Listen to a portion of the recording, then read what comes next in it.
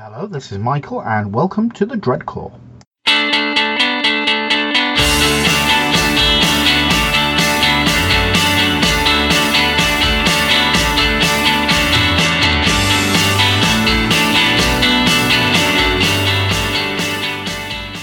Just a quick prologue, as it was to this episode. This episode was originally recorded for episode 3 of our main show, Age of Empire. This was for Tangent Within, Tangent Without, which focused on the Iron Warriors. It's an interview with Robbie McNiven, the author from Black Library, who's done quite a lot of stuff with Black Library, and we do talk a bit about the Black Library submissions window, which has now actually passed. So, unfortunately, if you get excited and think I want to put in a story after listening to this, I'm sorry, it's a bit out of date. The reason why we've taken this interview out and put it into a Dreadclaw is we've had a few requests from people who don't listen to our main show, who said, I want to listen to this interview of Robbie McNiven, I'm just not going to listen to a 5-hour podcast. So hence we've taken it out and popped it into a separate Dreadclaw show. But Black Library do have submissions windows, so there will be another one eventually. And if you're feeling inspired, it gives you a lot more time to prepare your story. So here is my interview with Robbie McNiven.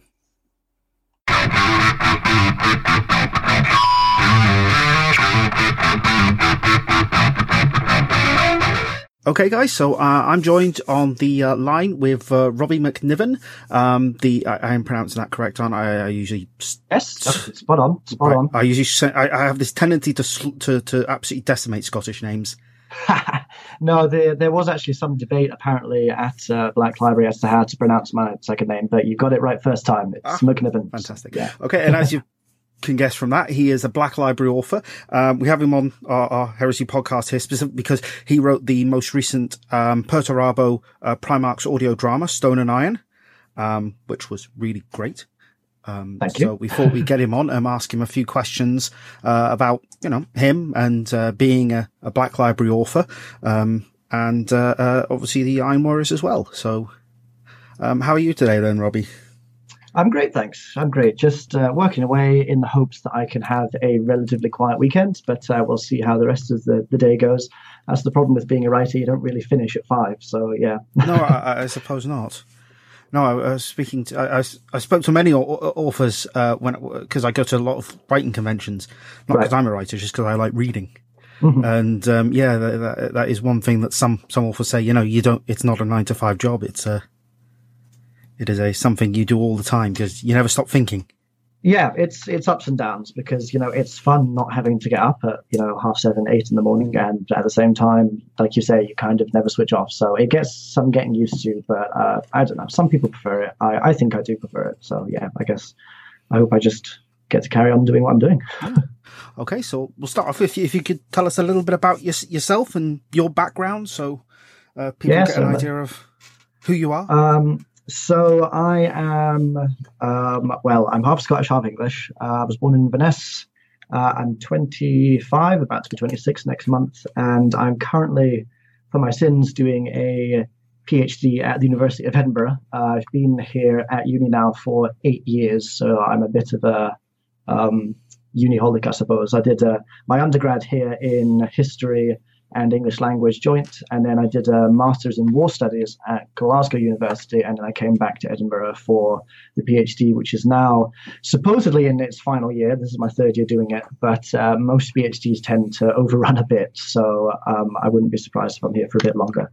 They do tend to.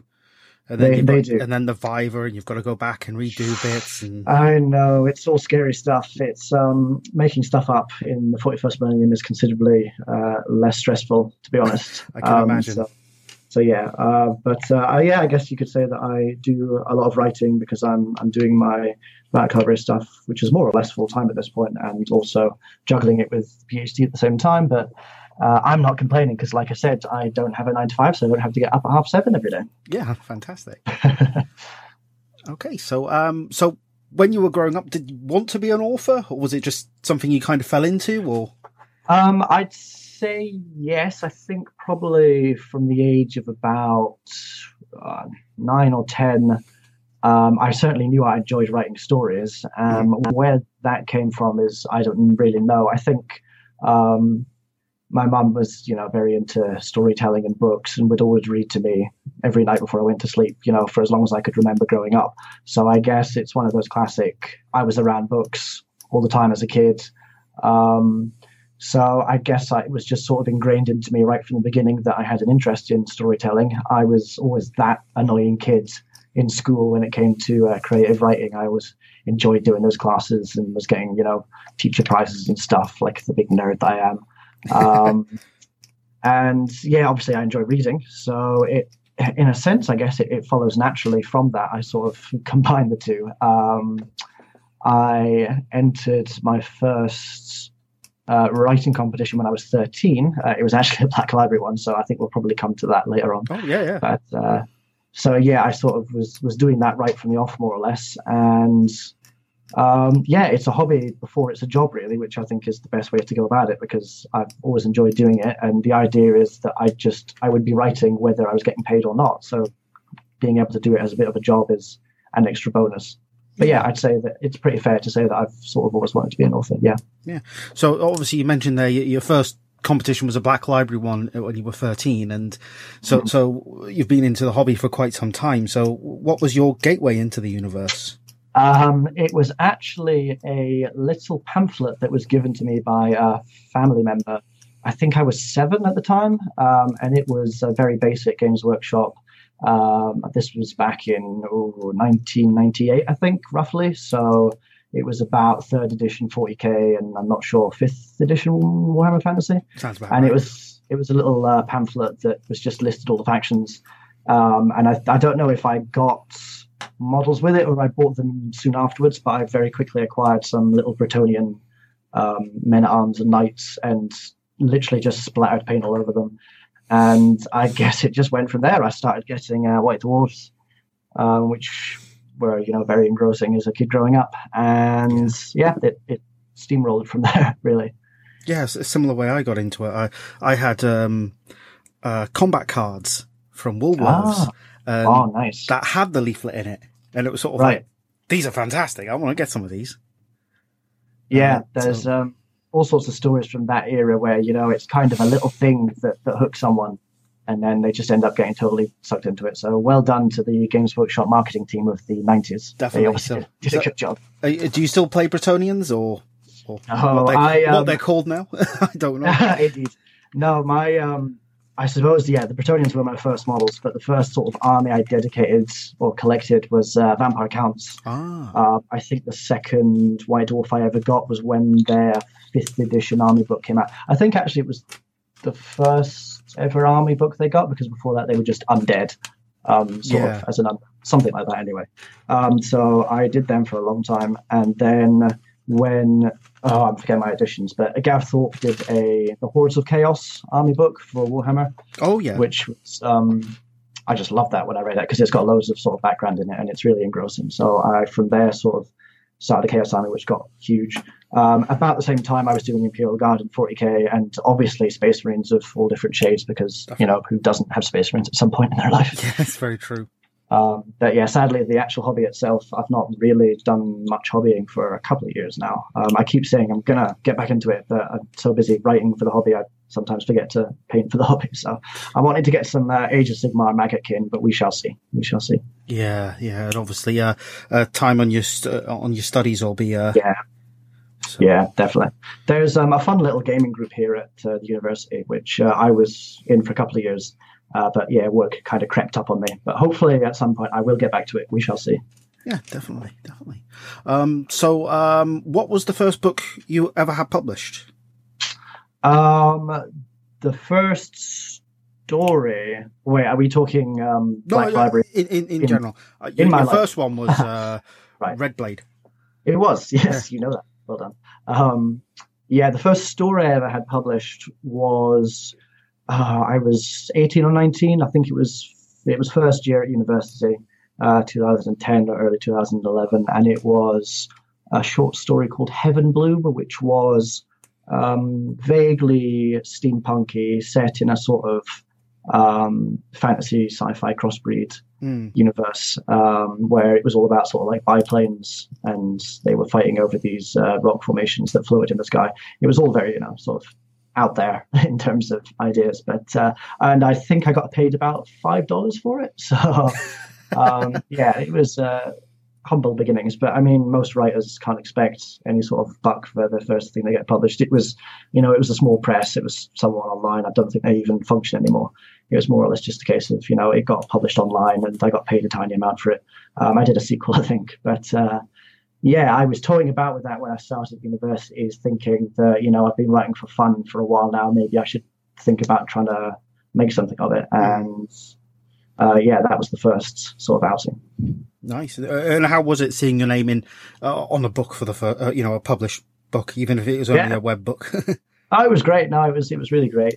Like I said, it was about as small time as you can get, but it was definitely sort of the first step in terms of changing my own mindset from this is something I enjoy as a hobby to I'd actually like to pursue this as a career. So yeah, it definitely galvanized me.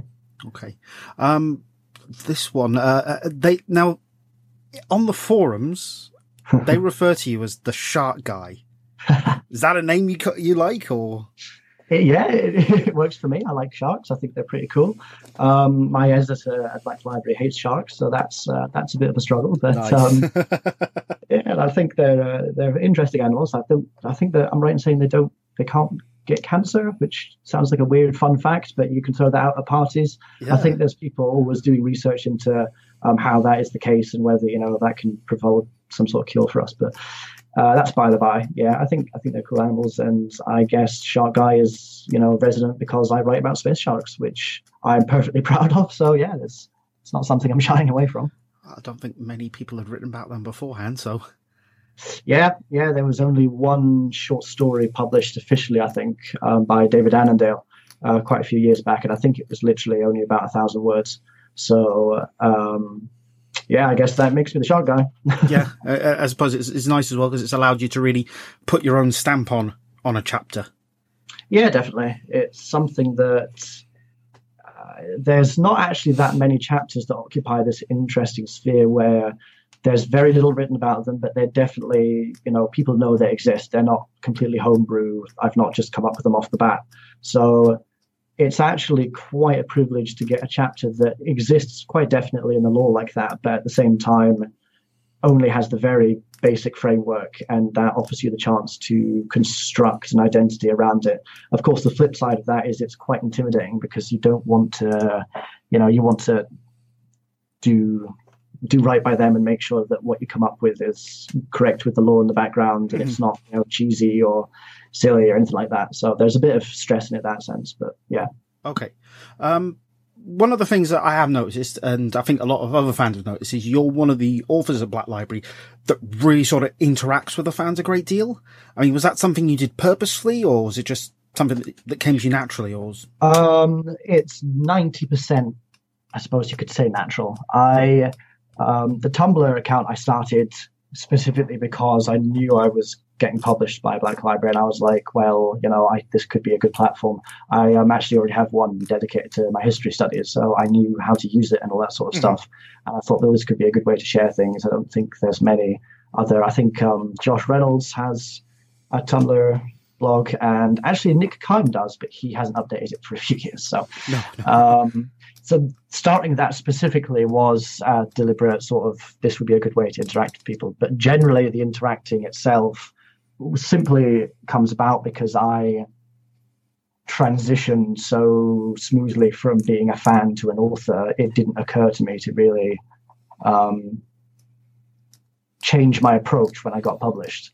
Awesome. Beyond the fact that obviously I now can't talk about stuff that I know about, and there's certain conversations that are best left alone if you're someone with an official capacity. But all of that aside, I'm just a fan like everyone else, and genuinely still think of myself as one. So interacting with people and getting excited about things and talking about stuff is, it's something that I enjoy doing and that I don't think needs to change, hopefully. Awesome. Do you have any interesting writing quirks that you do?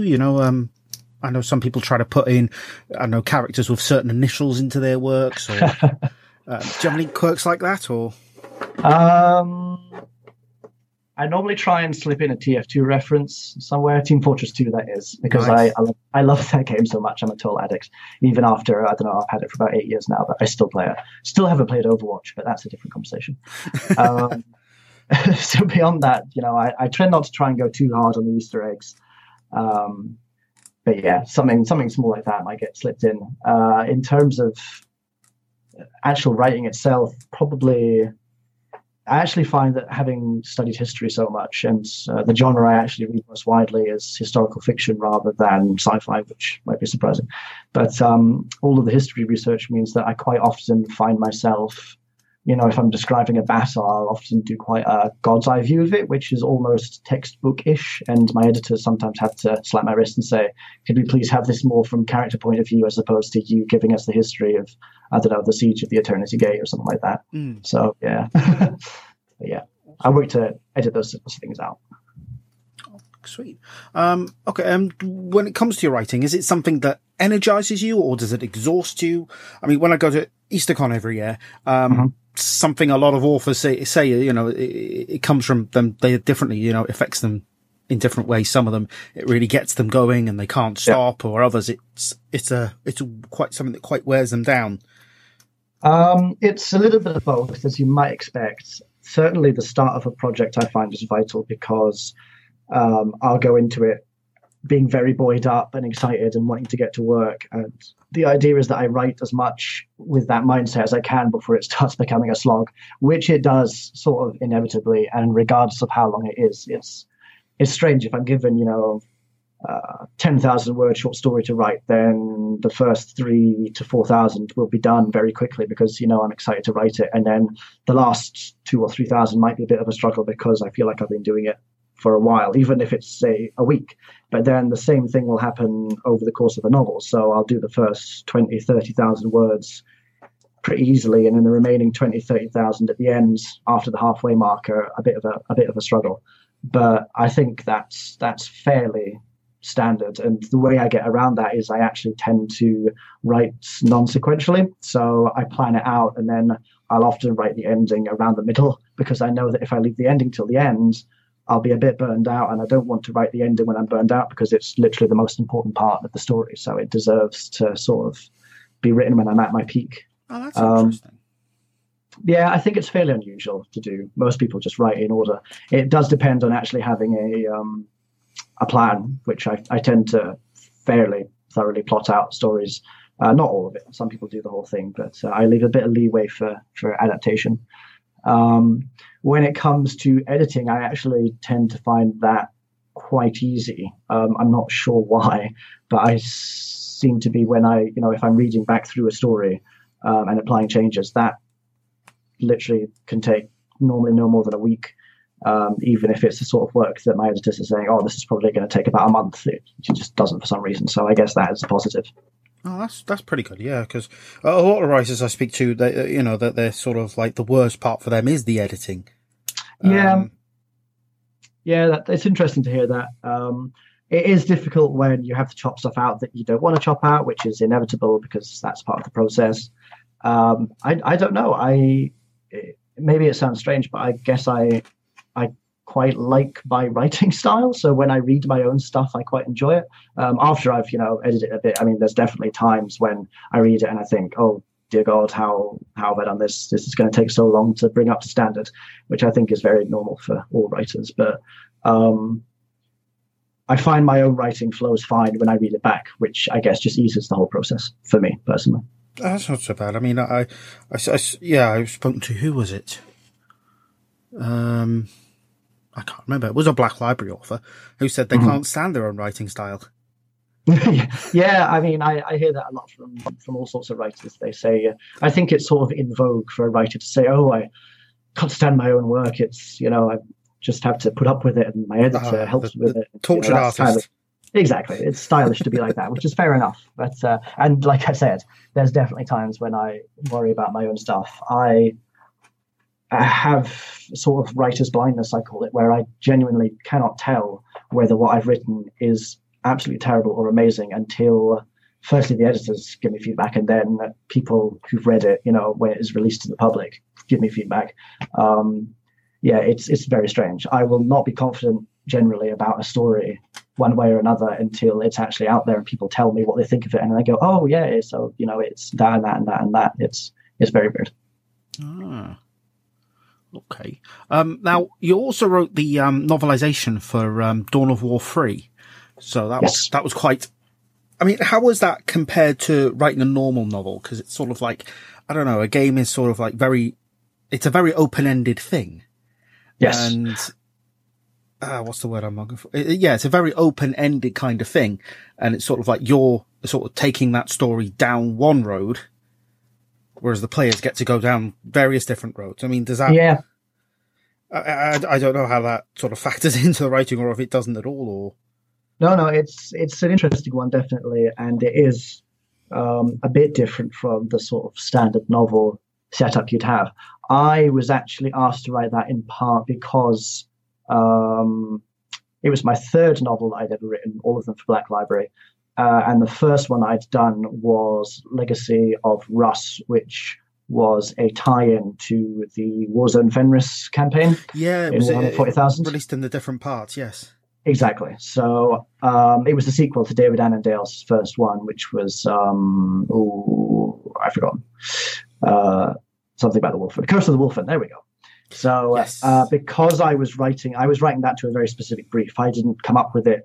Black Library / Games Workshop came to me and said, this is what's happening. This is the first book. They actually did give me quite a lot of leeway in between the start and the finish, which was set as to what it was going to be. Mm-hmm. But beyond that, it was please write this.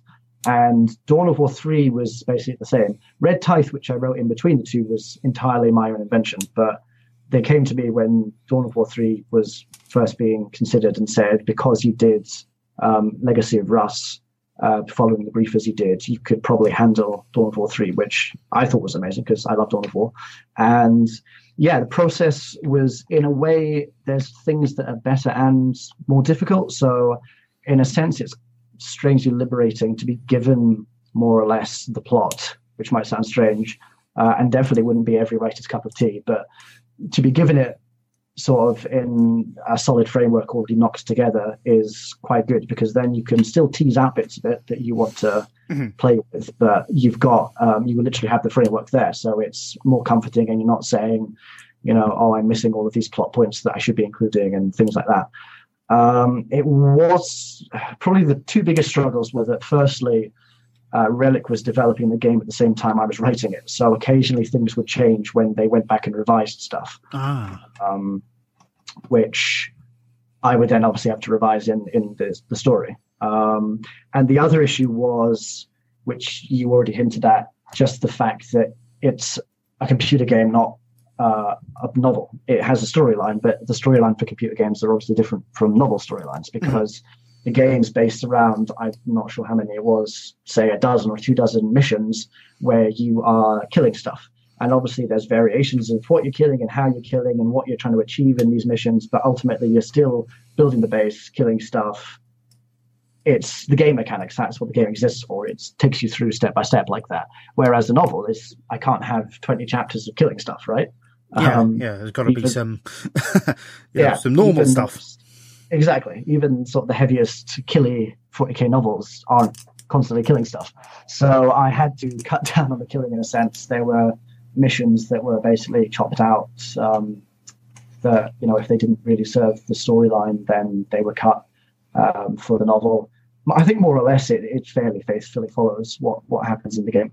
But there has to be a little bit of tweaking going on there to make it work in that format. Yeah. But I found it fine personally. It was definitely an interesting experience, and it was a great honor to get to write for it. So yeah. Did you have any impact on the game storyline, or? No, I don't think so. Anyway, no. There were various things like initially they had Deathwatch in one of the missions, and then the Deathwatch were out again, and then they were back in again. I think that in the game, I think they're led by a space wolf, but I initially wrote them in and then thought they'd been taken out. So I thought, well, I'm just going to leave them in because they don't have a massive plot point difference. So I changed their leader to a homebrew chapter that I made up. And then it turned out that they were actually back in the game at the end. So that's why they're not led by a Space Wolf. They're led by a Shadow Haunter. But stuff like that, is little tweaks. But no, I'm didn't have any sort of impact on the actual plot itself. All right. Okay. Now, have you actually ever read any other sort of books that actually made you think differently about how you write the fiction for Black Library? I'd say that, yes, reading books have a massive impact on my inspiration. I'm not sure if it's, I think it's more of a subconscious thing than a conscious thought. I don't sort of read a book and say, oh, I should do this and this and this and this because of this and this. I say, recently I read War Master and, I want to write Imperial Guard. So right, yeah. I guess I'm fairly easily influenced. But yeah, I think books cause a massive sort of inspiration splurge. I've recently been working on Age of Sigmar, and because I've also been reading Age of Sigmar as research, it kind of creates this vicious cycle where I want to do Age of Sigmar forever now. But I'd say I'm easily influenced in terms of being inspired by things. But I don't think, I don't read something and say I want to sort of copy that inspiration directly. It was the same for when I wrote The Last Hunt, which was my White Scars novel. For research, I read Scars and Path of Heaven, the 30K. I thought you might have. I did, and they're so good. Like, they're literally some of my favorite heresy novels. And so they had a massive impact just in terms of geeing me up for the project, giving me little things to work with, sort of flavoring the whole thing and making sure that it's really... I wanted to make the White Scars as unique and sort of White Scar centric, if that makes sense. Not just a carbon copy, Ultramarines painted white. They definitely have this legacy stretching all the way back to the heresy with their unique culture. So I really wanted to bring that out because I've read Chris Wright's work and they're so good. So yeah, I guess in that sense I get inspired. Awesome. So you say you read a lot of books. Now, one thing that I when I was sort of asking questions, how do you interview an author, was told never to ask if they get writer's block. So I was wondering, have you ever had reader's block? Oh, interesting. So, first off, I'm fine with writer's block questions, but regardless, yes, I'd say that's an interesting concept, and I'd say I have, mainly because of the environment I'm in at university. I don't really get a lot of spare time for pleasure reading, if that makes sense. Mm-hmm. Because of my research, I'm having to churn through a lot of historical texts and make sure that the PhD is up to scratch.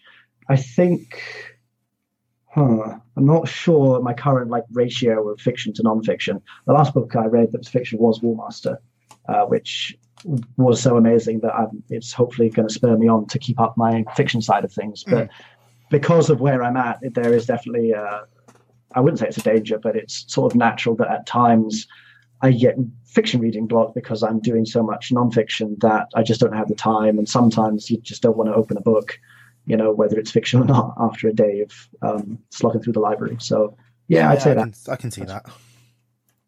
Yeah, awesome. Okay, so obviously you said you don't have, it's not a 9 to 5 job you have. So how many hours a day would you say you tend to spend writing?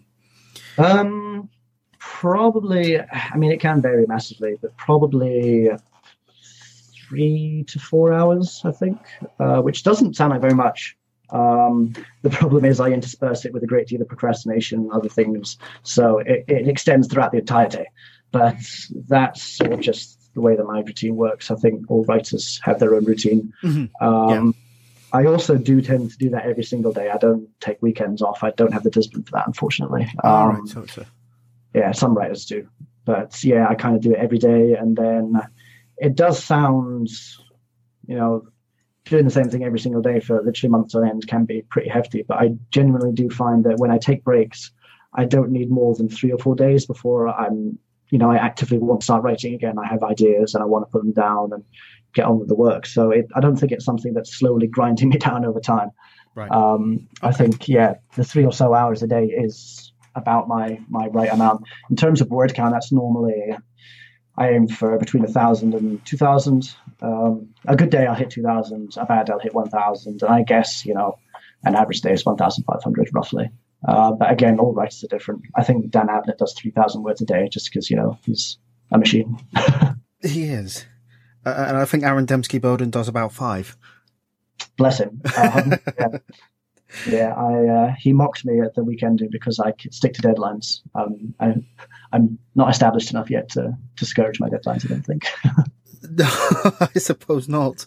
Okay, so what's your favourite Black Library story that you've ever read?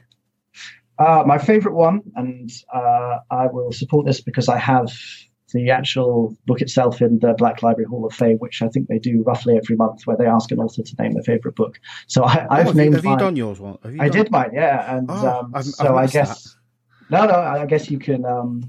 If people want to check online, I can't remember actually where on the website you find it, but it's Nailed My Colours to the Mast. Double Eagle is just so good. Oh yeah.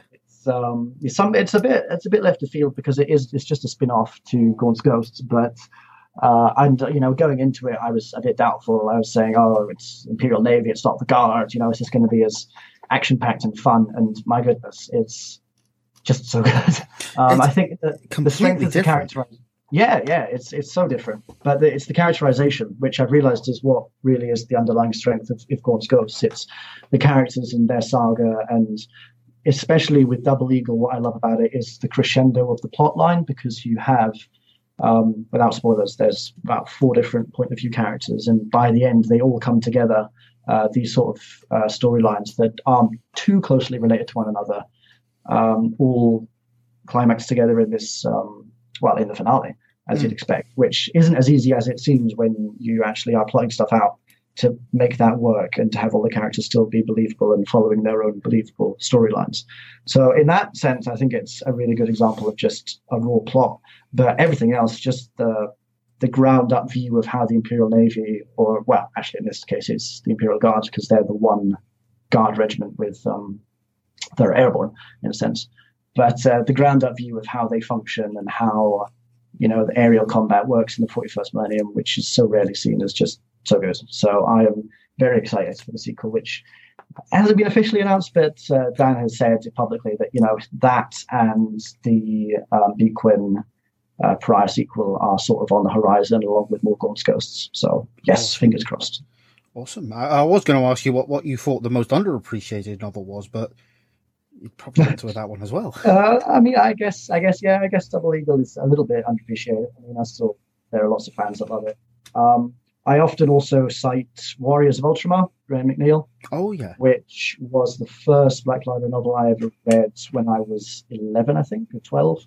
And that also was just amazing because it's a tour de force in terms of how to write a good old-fashioned, straight-up, this is a classic war between Ultramarines and Tyranids, but at no point whatsoever does it feel sort of too action-orientated, and it doesn't drag or anything like that. It's still got very strong characters, and it's just a great romp if you want to see a classic sort of how to do a 40k slugfest. Yeah.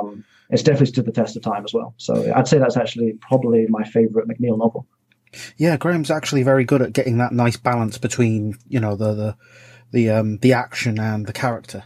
Yeah, definitely, absolutely. Which is one thing I like about him. So, okay, so at the moment, the Black Library submissions window is open, and will be open when this episode goes out at the end of March, and you actually came, I believe anyway, you came through the last batch during the Deathwatch submissions window a while back. Is that yes. Right? Yeah, good. Well, sort of. Sort of. It's an interesting one. I can expand on that.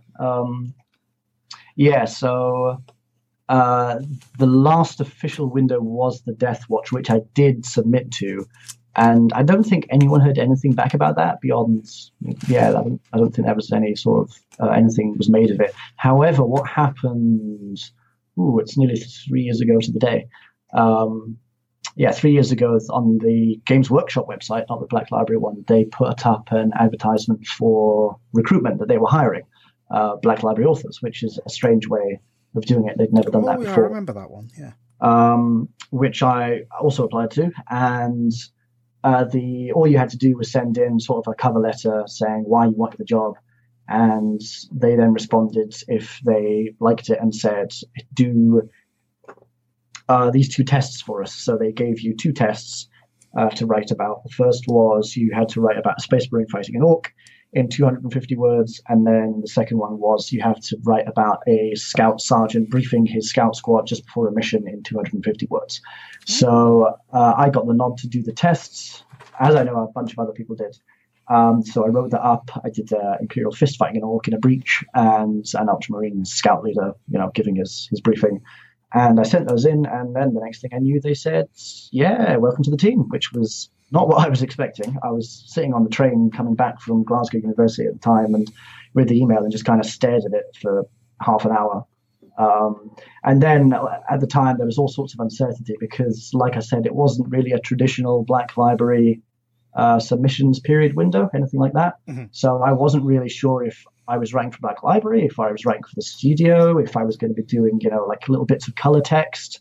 I embarrassingly did ask whether I was going to be getting paid for it at any point, which they said, yes, it's the actual job. So yeah, I went in through that sort of application process. Now, interestingly, the first story I was given was the Deathwatch short story, Red Blade, as you said. Mm-hmm. And I still don't know to this day whether there's a connection between whether they asked for the Deathwatch stories sort of looking to segue people into writing those if they were hired or not. I think coincidentally I did actually write about Space Wolf in that Deathwatch submission window. All right. But I did ask sort of off the cuff and was told that it was simply based on the fact that I'd sort of given a good cover letter CV thing and then did fine in the test. So apparently it's as easy as that. And yeah, I don't really know more about the process beyond that, but yeah, that's how I ended up doing it. And yeah, here I am. Yeah, because I was going to ask, is Red Blade the story that you pitched? But obviously, no, that's cool. No, you actually reminds me. I feel like I should go and try and dig up that story and see what it was like. All I remember is there was a Space Wolf and someone else at Deathwatch in a forest fighting Chaos Space Marines. It was something pretty basic. And like I said, I don't really know what became of that window because I don't think anyone really discussed it much. And the next thing you knew, it was only about 3 months later we had this just a call for, employment basically, because it was listed alongside all the, we need a new manager at Games Workshop, whatever, Plymouth, stuff like that. It's just the normal list of places that you could that were hiring in Games Workshop. So it was just there under, Black Library author. So yeah. Okay, that's actually really fascinating. So awesome. Yeah. So all right. So you wrote about. So obviously you had put your pitches forward and never heard back from him, but got the job another way.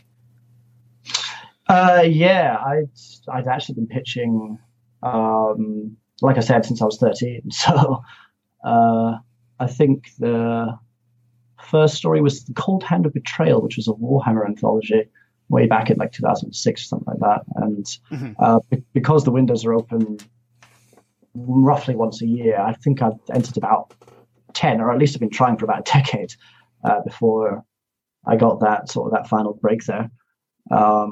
So yeah, I suppose the moral of that story is just keep going, because I think once before, when I was about 15, they said that one of the stories I'd pitched had been, to quote, not too shabby, which was encouraging. But besides that, yeah, it was just a case of, you didn't really have anything to lose. It doesn't take a great deal of work to knock up a pitch. It's a month or two of thinking about it and writing it. And like everyone, I think I overthought it a lot. Everyone seems to, try and strive to make every single sentence absolutely perfect. Whereas, you should do that, but at the same time, there's only so much you can do in terms of perfection. It's just about letting go at some point. So yeah, the entry itself isn't particularly strenuous in terms of workload. So, I was just doing that every year, not really thinking about it, genuinely not thinking towards the end that I was ever going to get in, because it would just become a bit of a tradition, really, submitting just about every. But yeah, then it worked unexpectedly. So there we go. Awesome. So you'd advise any budding authors to pop their submissions in? Oh, absolutely. It's, if you don't try, you won't know. It's literally a case of just keeping at it, and it will genuinely probably take years before you get noticed. I mean, like I said, the first one that I submitted to when I was 13, I'm pretty sure I submitted a Warhammer 40,000 story for what was specifically a Warhammer Fantasy submission. Although I seem to remember reading later on that actually a lot of people had done that and the guidelines weren't clear. So I'm going to say that it's not my fault. But yeah, you make mistakes and, it won't go your way 9 times out of 10, but you genuinely just have to keep up with it. And the only thing that's stopping you over time, if you keep going, is your own ability to sustain the passion and the desire to get where you want to be. So awesome advice, really. So when you actually write a novel or story for Black Library, what do you go to them with an idea, or do they come to you with what they want written, or is it something in between? I mean, you already alluded to, you got a brief with Curse of Fenris and not Curse of Fenris. Yeah, Curse of the Curse of the Wolf. Curse of the Wolf was David Annandale's one. Yes, and Legacy of Russ is my one. And then, just to make it even more confusing, they've combined them into an anthology called Legacy of the Wolfen. Yes, that's right. Awesome. So you've already sort of alluded that you've got a very much guideline with that and Dawn of War. So what is it for the rest of your books? Are you more free, or do you go to them with ideas, or do they? It's a mixture, but generally these days, it's more you approach them with an idea.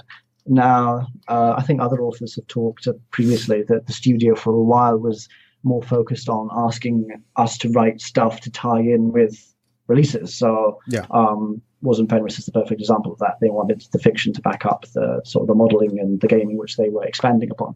But I think not long after that, there was a bit of a sea change, and it went back to Black Library saying to authors, "What would you like to write for us? Go for it if they think it's good enough." Which I think supposedly they realized that Gaunt's Ghosts might never have been written if they'd adopted this policy of only writing very specific tie-in for releases. So I think that opened a few eyes. And the policy is more or less we submit genuinely anything that we think is cool, and then sometimes we get told no and sometimes yes. And they do also have the reverse instances, like I said, Dawn of War 3, where they come to you with a story. It's the same in a slightly less rigid framework, because obviously Dawn of War 3 was very specific. We need this for the game. But my next novel after the next Karkaradan one, Blood of Ajax, which is about Ultramarines Primaris, was suggested to me. It was a case of, we think this would be pretty cool to have. It's not absolutely necessary, but we're probably going to look for a writer to write about, a Primaris-centric story or series of stories. So if you want to do that, if you've got ideas for that, then pitch it to us and we'll see where it goes. And, I thought that sounded cool. So I was like, yeah, I'll do them. So that's where that one's come from. It's a bit of both, I guess. Initially their idea, but me running with stuff after that. Is that the one they put? Is that the prequel to that? Is that the one they put on the chapbook? Exactly. Yes. Yes. I haven't read it yet, but yeah, it's the one about a Primaris apothecary and chaplain who are also blood brothers. They were actually brothers before they were recruited into the Ultramarines. So hopefully that's a lot of fun, because it obviously is offering a lot of interesting. Something a bit different from the norm, because we've not really seen too many stories specifically from either a chaplain or an apothecary's point of view. So I'll be sort of focusing on their adventures in the book, which I'm currently just editing. So that's the current project. Awesome. So obviously then you've done a couple of audio dramas now. You did the one with was it Vox? No, that's not. Yes. Yeah. No, yeah. Sorry. Yep. You'll have to forgive me. I had a car accident a few years ago, and I've got a little bit of brain damage, so my memory is absolutely atrocious. No, you managed to remember it more or less exactly. It's not even in English; it's in Latin. So yeah, perfect. and then you did the Perturabo one, which is the one we love. Obviously that's how different is it writing an audio drama compared to writing, the equivalent story? It is quite. Yeah, it's quite a difference. It's a bit of a sea change initially, because you have to learn to let the audio, as in the characters' dialogue, do the heavy lifting for you. And it's also interesting because it's changed over times within the studio itself. So when I did Vox Tenebris, it was sort of the characters obviously were designed to be doing most of the talking, but there's still quite a lot of the narrator just doing what you have in all stories, really, describing the surroundings and the fighting, all that sort of stuff. Whereas nowadays, the shift that Black Library has undertaken is that they're specifically trying to do radio play style audio dramas, which means no narrator. It's literally all just spoken, which I have yet to do, and it sounds incredibly intimidating. But that's the style they've gone for. I think Titan's Bane, which is Chris Dow's next audio drama about a tank crew of a Shadow Sword, I think that is going to be one of the first all the way through just audio. Just sort of spoken character speaking, as opposed to a narrator adding bits of color text, which is very interesting. Yeah, I saw it on sale at the New Year's open day. Was it the Warhammer 40k? It's been on sale at one of the open days. Yes. But I haven't picked it up yet. Yeah. I have yet to listen to it, but apparently it's amazing and I can't wait. It's very different because you learn to focus on the character's dialogue, and you try and cut back on the narration. And then you also have things like you have to bear in mind the sound effects, obviously. So you add in the script itself, you put in, orcs roaring or bolt of fire or whatever, and you want to try and get that atmosphere right. It also helps to do stuff like just read it out loud to yourself, which is weird and sounds strange, especially to the people that live next door to you. But a bit. But it makes sense when you think about it, because you have to divest yourself of the idea that in any way what you're writing is going to be on the page. It's all audio, and therefore how you actually write things doesn't matter, because it's how they deliver it is the key to it. Right. Okay. Awesome. So when you write an audio drama, do you get an idea of who might be voicing the characters at all? I think the more experienced audio drama writers do. I just have done it so infrequently that I didn't realize I could probably just ask who they're going to think to cast. I know some of the authors supply sort of directives with the draft. So they say, in my mind, this character is like this. And, they often even give, say, a famous actor or someone that they think they can sort of base them off a bit, right. To kind of help with the casting and stuff like that. The two that I've done, I've not had any sort of interaction with the actual audio studio or the cast or anything. I just let them handle it because I thought that was just, what they did, and didn't really think about the fact that as the author, I can probably interact a bit more and give some more directives. Yeah. So maybe I'll think about that more next time. Because I was going to ask, do you provide guidance about the character, how the character talks and their motivations and characteristics to help the voice actor? Yes. Yes, other ones do, and I should do. I just didn't sort of think about that initially.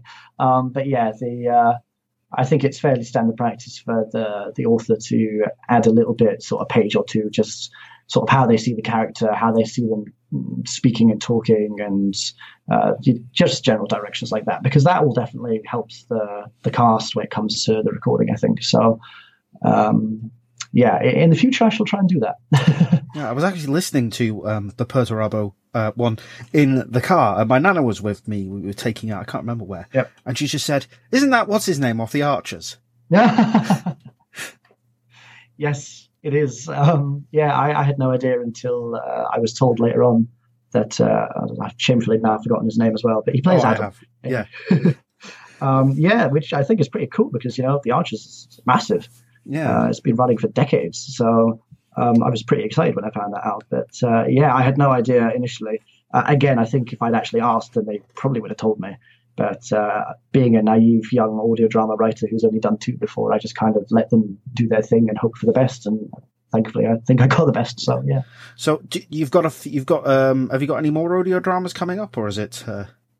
I have not got any officially at the moment. I have spoken for a while about doing an audio drama that the idea is that it would be an Imperial Navy Void fighter squadron. So we've seen the Imperial Navy's atmospheric aircraft like Thunderbolts and Lightning and Double Eagle, that sort of stuff. But I don't think we've ever had a story that talks about I think Fury interceptors and stuff that's they fight in space. They come out of the capital ships and they engage enemy fighters and they bomb enemy capital ships and do all that sort of stuff in the Void Warfare. So I've been thinking for a while about trying to do sort of a pilot or a crew of one of these fighters, which I think would work well for audio because, you'd get the engines and the laser beams, and it would be all sort of Star Warsy TIE fighter type stuff. Yeah, despite the fact you can't hear anything in space, but we'll just, that doesn't matter. I think So I'd like to do that, but that's one of those projects that I keep talking about and getting pushed back by sort of the more immediate stuff. So at some point I'd like to, but we'll see. Yeah, I can think of only one time that they really actually covered that, and that was only to support a space marine who jumped on the back of one and it flew him over to the enemy ship so he could board it. Okay. Yeah. So yeah, I think that would have potential, but we shall see. Yeah, that sounds good. So a lot of people do find 40k books to be a bit tad predictable, and some actually refer to them as bolter porn. Mm-hmm. When you write, do you try to deliver something more original, or do you try and do something that keeps the regular readers, what they expect in the terms of the just actiony stuff? Although I've read the stuff, so I think I know the answer. I think the reader base is so large for Black Library. There's so many people that read the books. I think it's very difficult to pin down when something is too much of this or that. I think every author just wants to tell the best sort of story that they can tell. I know that personally, I've never been told A, include more action, or B, cut back on the action. Really, not in terms of a broad plot sense. I think everyone is aiming for a balance in terms of it as a 40k story, unless it's something specific like, say, the Eisenhorn trilogy, where it's very much cloak and dagger. They tend to be 90%, they're based around some sort of combat scene or action or military engagement, which, I love writing, so I love putting that in. I think I was quite conscious of it with Red Tithe because it was the first one that I wrote.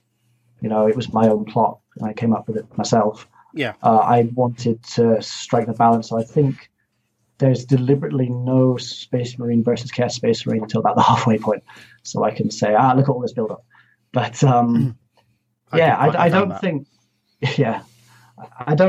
that it's something that writers go into consciously. I don't think they say, I need to do more action or less action here. I think they just want to tell the story they want to tell. And some people might think that whatever that particular story is, too much of one or too much of the other, but that's all down to personal interpretation. So it's not something that people should really, not something that other authors I think should worry too much about. As long as they're producing something that they're happy with, then go for it. Awesome. Now, obviously, you've written a lot of 40k and Age of Sigmar. So, and you just done your first Heresy story, which is the first Rob audio drama. And was that a different mindset to get into, or was it something you could approach differently? It was fairly easy to get into because, I have read the Heresy, and sadly I've not read all of it. I'm not as up to scratch as a lot of people are, but I do have that basis.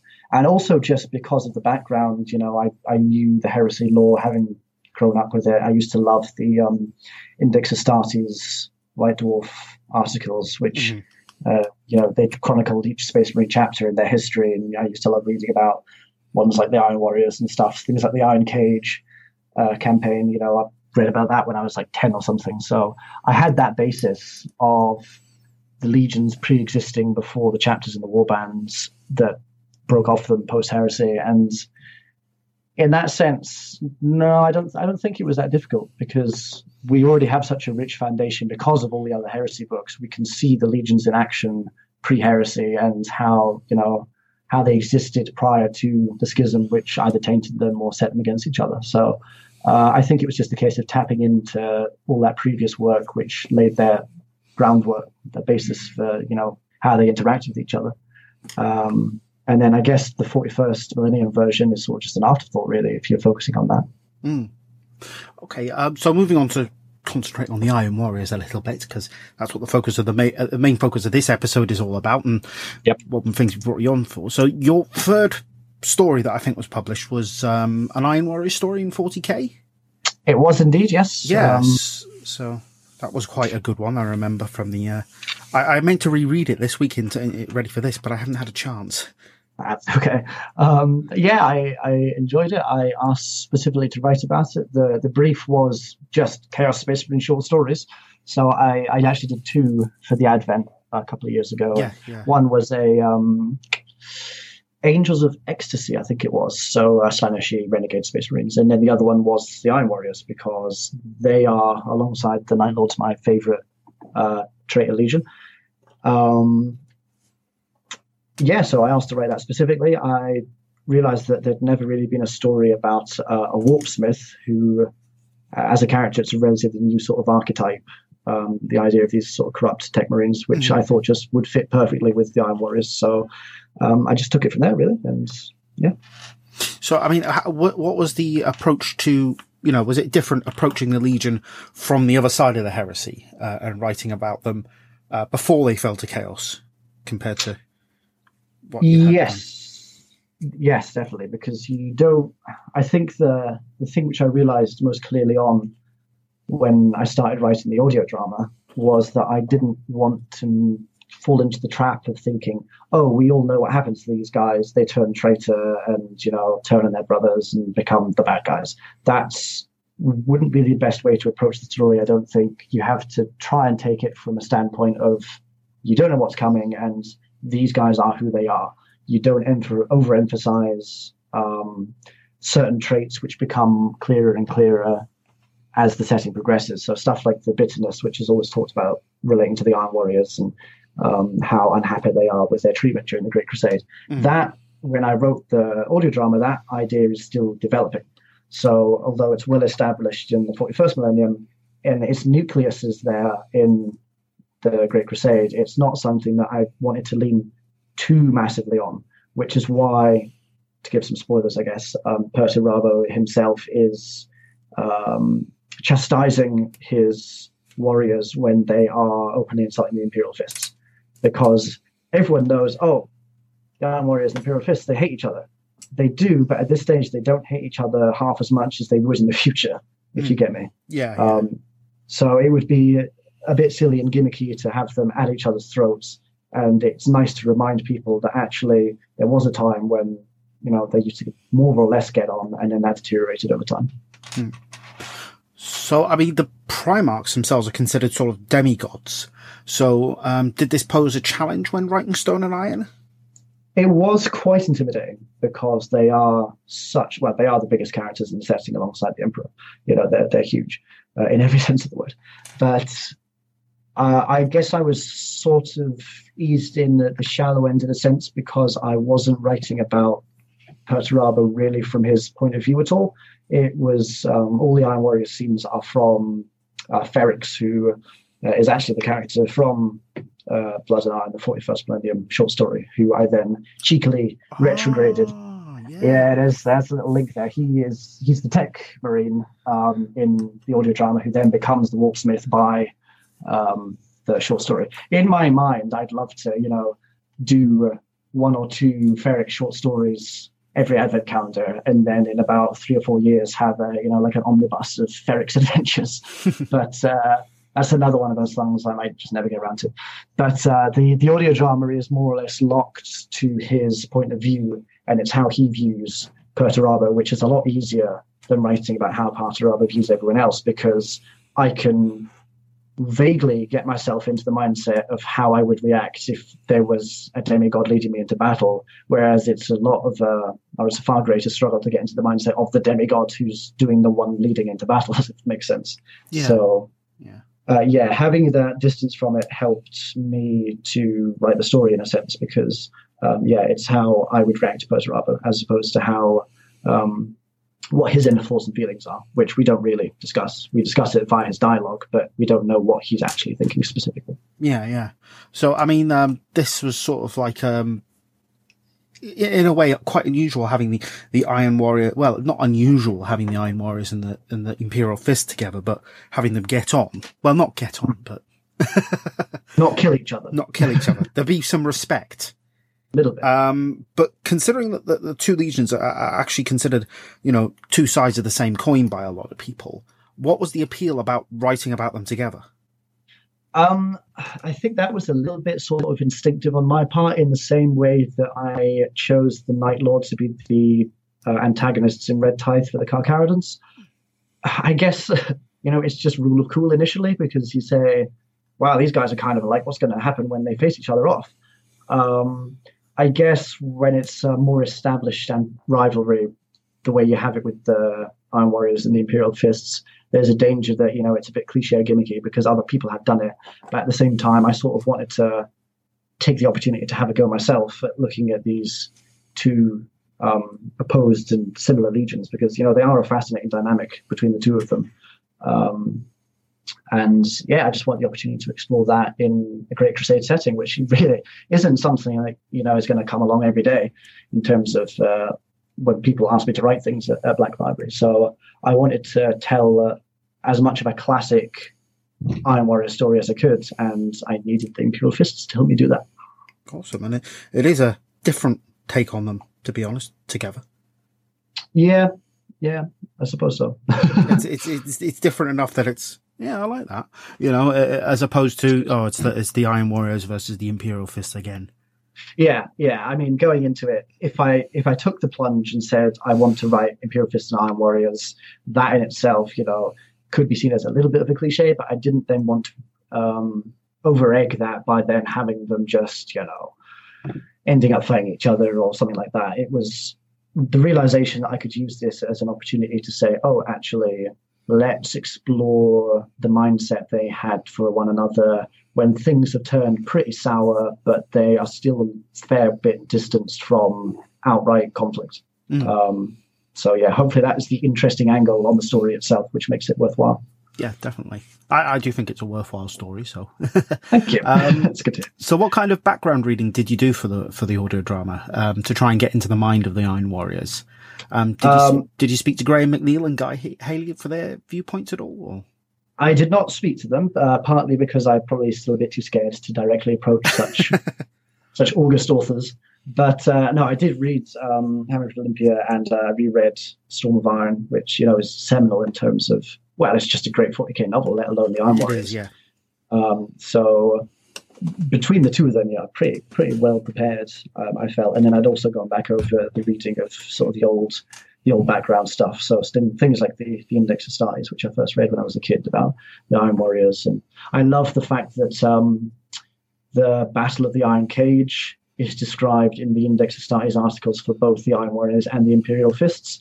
And the description and even the outcome is totally different in both because it's obviously using the unreliable narrator and it's how they view it. So in the Iron Warriors account of the Iron Cage, they trick Dawn and decimate his legion and more or less get revenge for the Imperial Palace. Whereas in the Imperial Fists version, Dawn nobly sacrifices a large part of his legion in order to accept the new changes brought on by Gilliman with the new sort of the Codex style of chapters, and they give the Iron Warriors a bloody nose and all that sort of stuff. So yeah, they're going in as a legion and coming out as a chapter. Exactly. So that in itself is an excellent example of how 40k relies sometimes on this unreliable narrator, and how you can play that sort of stuff up when you write your own things, because who knows what the truth is really. But yeah, that sort of thing was what I read back in order to prep myself more or less. Awesome. So and speaking about Graham McNeil, a lot of people see the Iron Warriors as his legion, as he's probably done the most to define them. Yeah. Did you ever feel at all like his shadow was looming over you, or did you just sort of get on with the job? And a little bit. It was mostly a case of get on with the job. It had been so long since I'd read Storm of Iron before I reread it that I felt as though there was a bit of distance there. And I think it's fairly well known now that Black Library authors aren't, covetous as to who they write about. They're actually often quite happy to have other people writing about the things which they write about, because at the end of the day, it's all Games Workshop. And am I right in saying that, I've forgotten which way it went, but Dan Abnett wrote, is it Prospero Burns with the Space Wolves? Yes.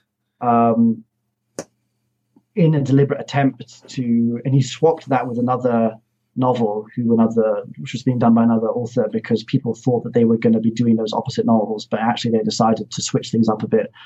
Sorry, that's not very clear because I can't remember the other author, but it was a deliberate attempt to get rid of the idea that, this author writes about these guys. So again, not having Graham write all of the Ultramarines Horus Heresy stuff, for example, because I guess it's interesting having other people having a crack at it. So yeah, there was a bit of. I definitely wanted to make sure that I stuck with the groundwork he'd laid, and how they sort of develop into the 41st millennium. Yeah. But at the same time, I don't think that any Black Library author would feel too beholden to previous work.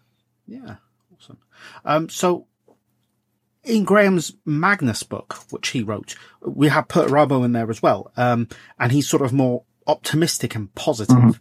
But in yours, he's started to become cynical and jaded, as he is at the end.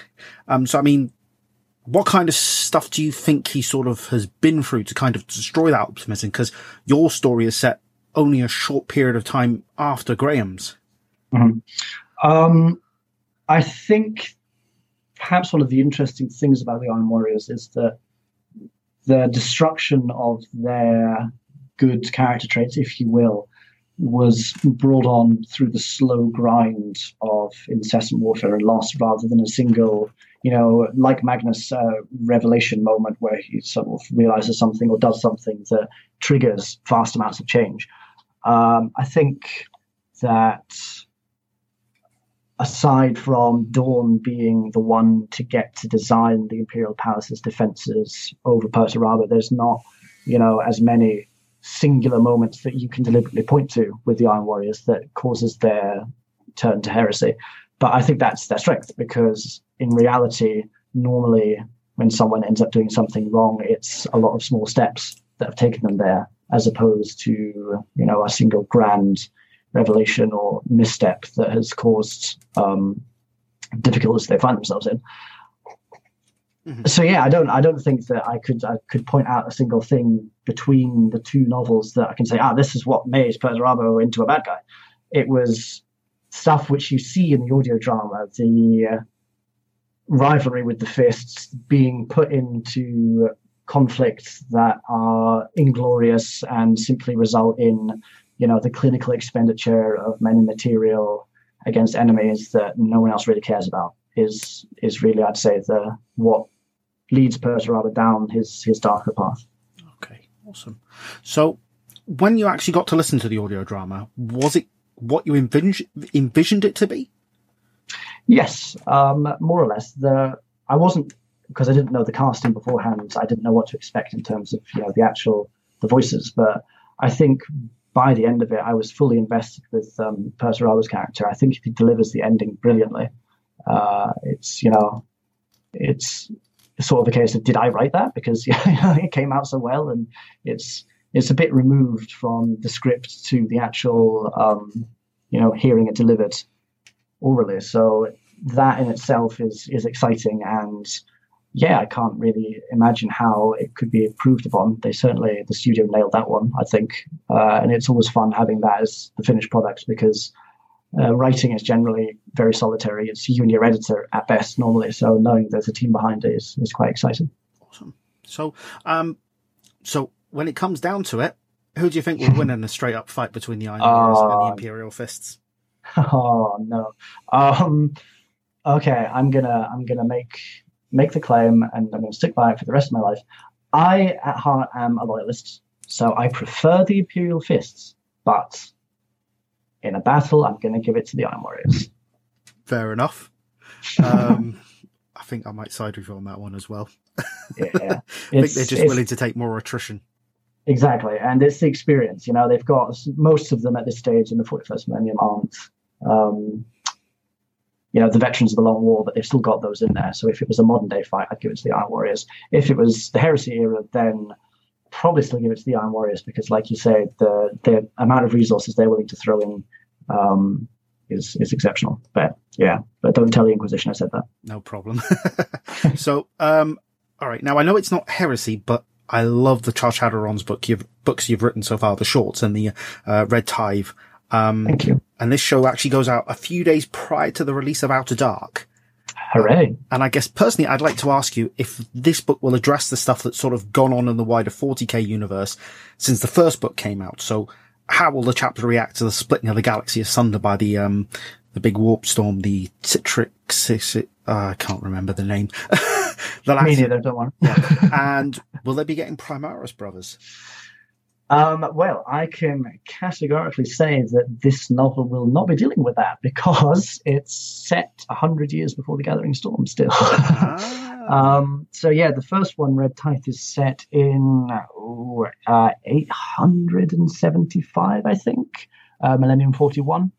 So if The Gathering Storm is 999 Millennium 41, then it's about 125 years before the Gathering Storm events. And then the sequel, so Outer Dark, is set 10 years on from Red Tithe, but, that's still 110, 15 years prior to the Big Bang, if you will. And interestingly, still 15 years from the Badab War. So that might be something to note. Ooh. But yeah, in my mind, if this continues to be successful, then really long-term future, I would like to, go into the Gathering Storm and then right up to date with Indomitus. So, sort of 100 years after the Gathering Storm. But that would be very much, a long-term plan and dependent on how things go, just writing generally.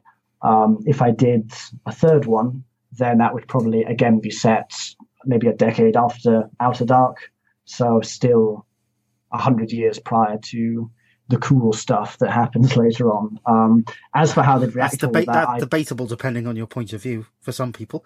Well, yeah, okay. Well, I like it. I like it, but I do too. There's a lot of cool stories just waiting to be written about that stuff. So watch that space, definitely. Yeah, people complaining you don't move on the story, and then when they do, oh, I know.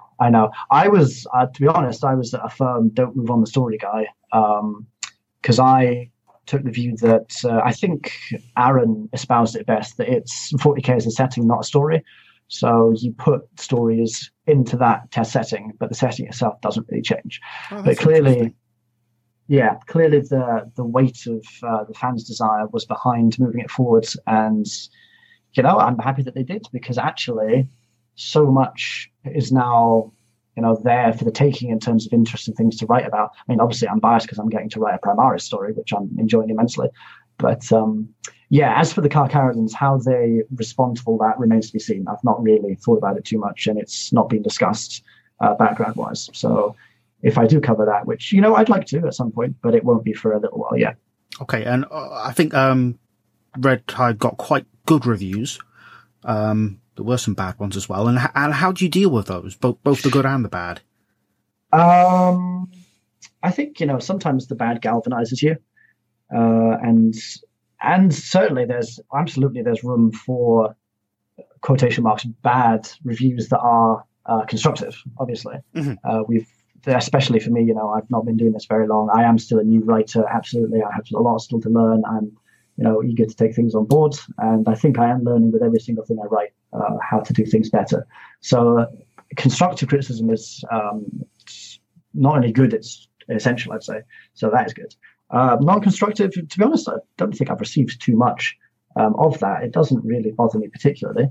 Although I do see all these comments about jet bikes, but I've not yet read anything in what you've written about jet bikes. I have literally never written about jet bikes in my life. I once made a throwaway comment online that I thought it would be cool if the Carcharodons had a jet bike squad, because, and I have defended this in the background, because they scavenge stuff, because they are of the Heresy era. Spoiler alert, I don't think that's not unknown at that period. Should clarify, they didn't exist during the Heresy in their current form, but they have stuff from the Heresy, hence the armor. They have lots of Heresy era armor. So in my mind, I think it'd be really rule of cool if there were, just 5 of them with jet bikes, and there'd be a squad of them, and they would just kill stuff, and that would be amazing. However, apart from suggesting that tentatively, I've never actually written about it, and there's no guarantee I ever will. So it's topical at the moment because the Custodians now have jet bikes. So the nickname that some people give you, Jet Bike Jesus, is not. I think that happened over a period of a week, and I think most people now no longer realize where it came from, because it was pretty random. I think the Shark Guy epithet is more common now. So, and not that I'm against jet bikes, I think they're awesome, and I'll probably maybe now just include jet bikes because I can. We'll see. You should.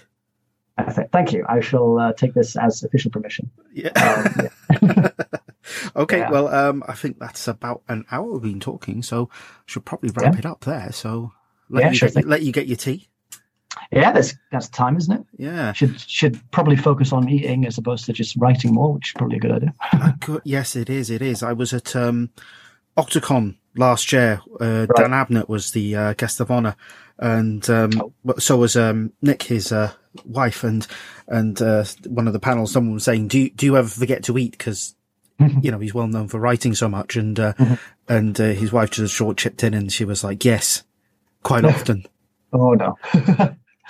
Yeah, that's it's how we maintain the sort of starving artist's appearance. Yeah, definitely.